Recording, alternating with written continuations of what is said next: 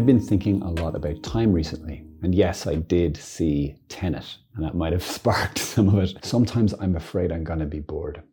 And what does that mean? At its heart, it means for me that I have too much time and I don't have enough interesting things to engage me during that time. And I find that kind of scary. So that's one extreme. And I've realized there's another extreme in my life, and that's where I feel like I don't have enough time.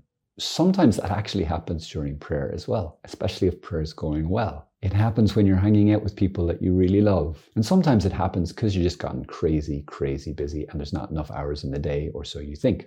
Now, one day, I definitely shared this in one of the videos before, one of the brothers said to another brother in a friary that will be unnamed and unmentioned, he says, there's just not enough time in the day to do all the work. I'm just too busy, or something to that effect. And the other brother said back quite calmly, and I think maybe lovingly, a total rebuke, which is always a bit awkward. He said, I think we're as busy as we want to be. So that's the second one. I want to just touch on the first one first. Time. Time is our most precious, you could say, our most precious resource. Everything else passes through that funnel of time. So you could be the most gifted singer, dancer, moneymaker, who cares?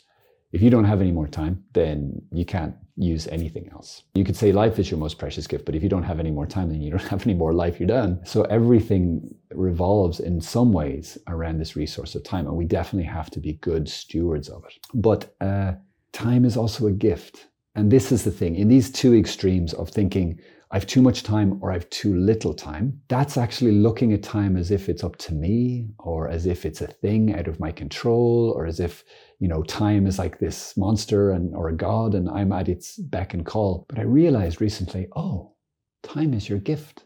Time is your creation, God. And you exist outside of time. You are bigger than time.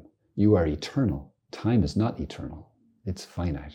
And it really struck me, and it actually gave me so much peace. Now, what I realized with these recent insights into time is I haven't yet put time, my most precious resource, under the lordship of Jesus. I haven't given it to him. And you know what? This isn't about, I have to give you all my time, Jesus. No, it's about getting set free from slavery to time, guys. Getting set free from the fear of boredom. Getting set free from that sense of like, my life is getting away from me. I'm so busy. I can't get it all done. And being able to live right now at peace in his presence and receiving the gift of whatever time you have.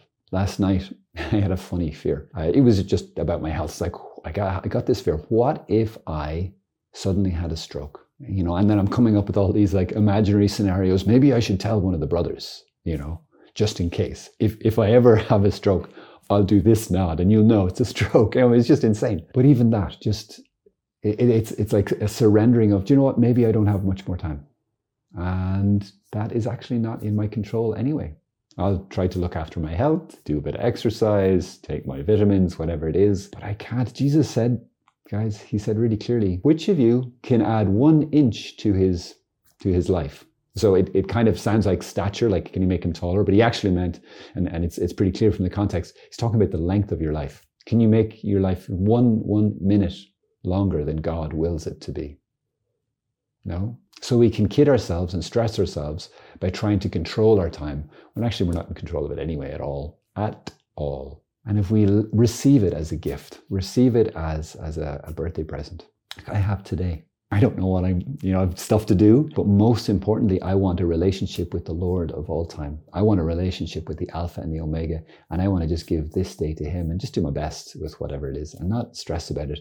And when I'm faced with an hour of prayer, or a whatever of prayer, or something else like a meeting, a long meeting and with people who love to talk and hear the sound of their own voice, to be able to trust that I don't have too much time. God has given me just enough time to do what I have to do, to be who I have to be. In this meeting, in this time of prayer, God, you have given me not only enough time here, not too much, but enough. You've also given me the things I need to do during this time.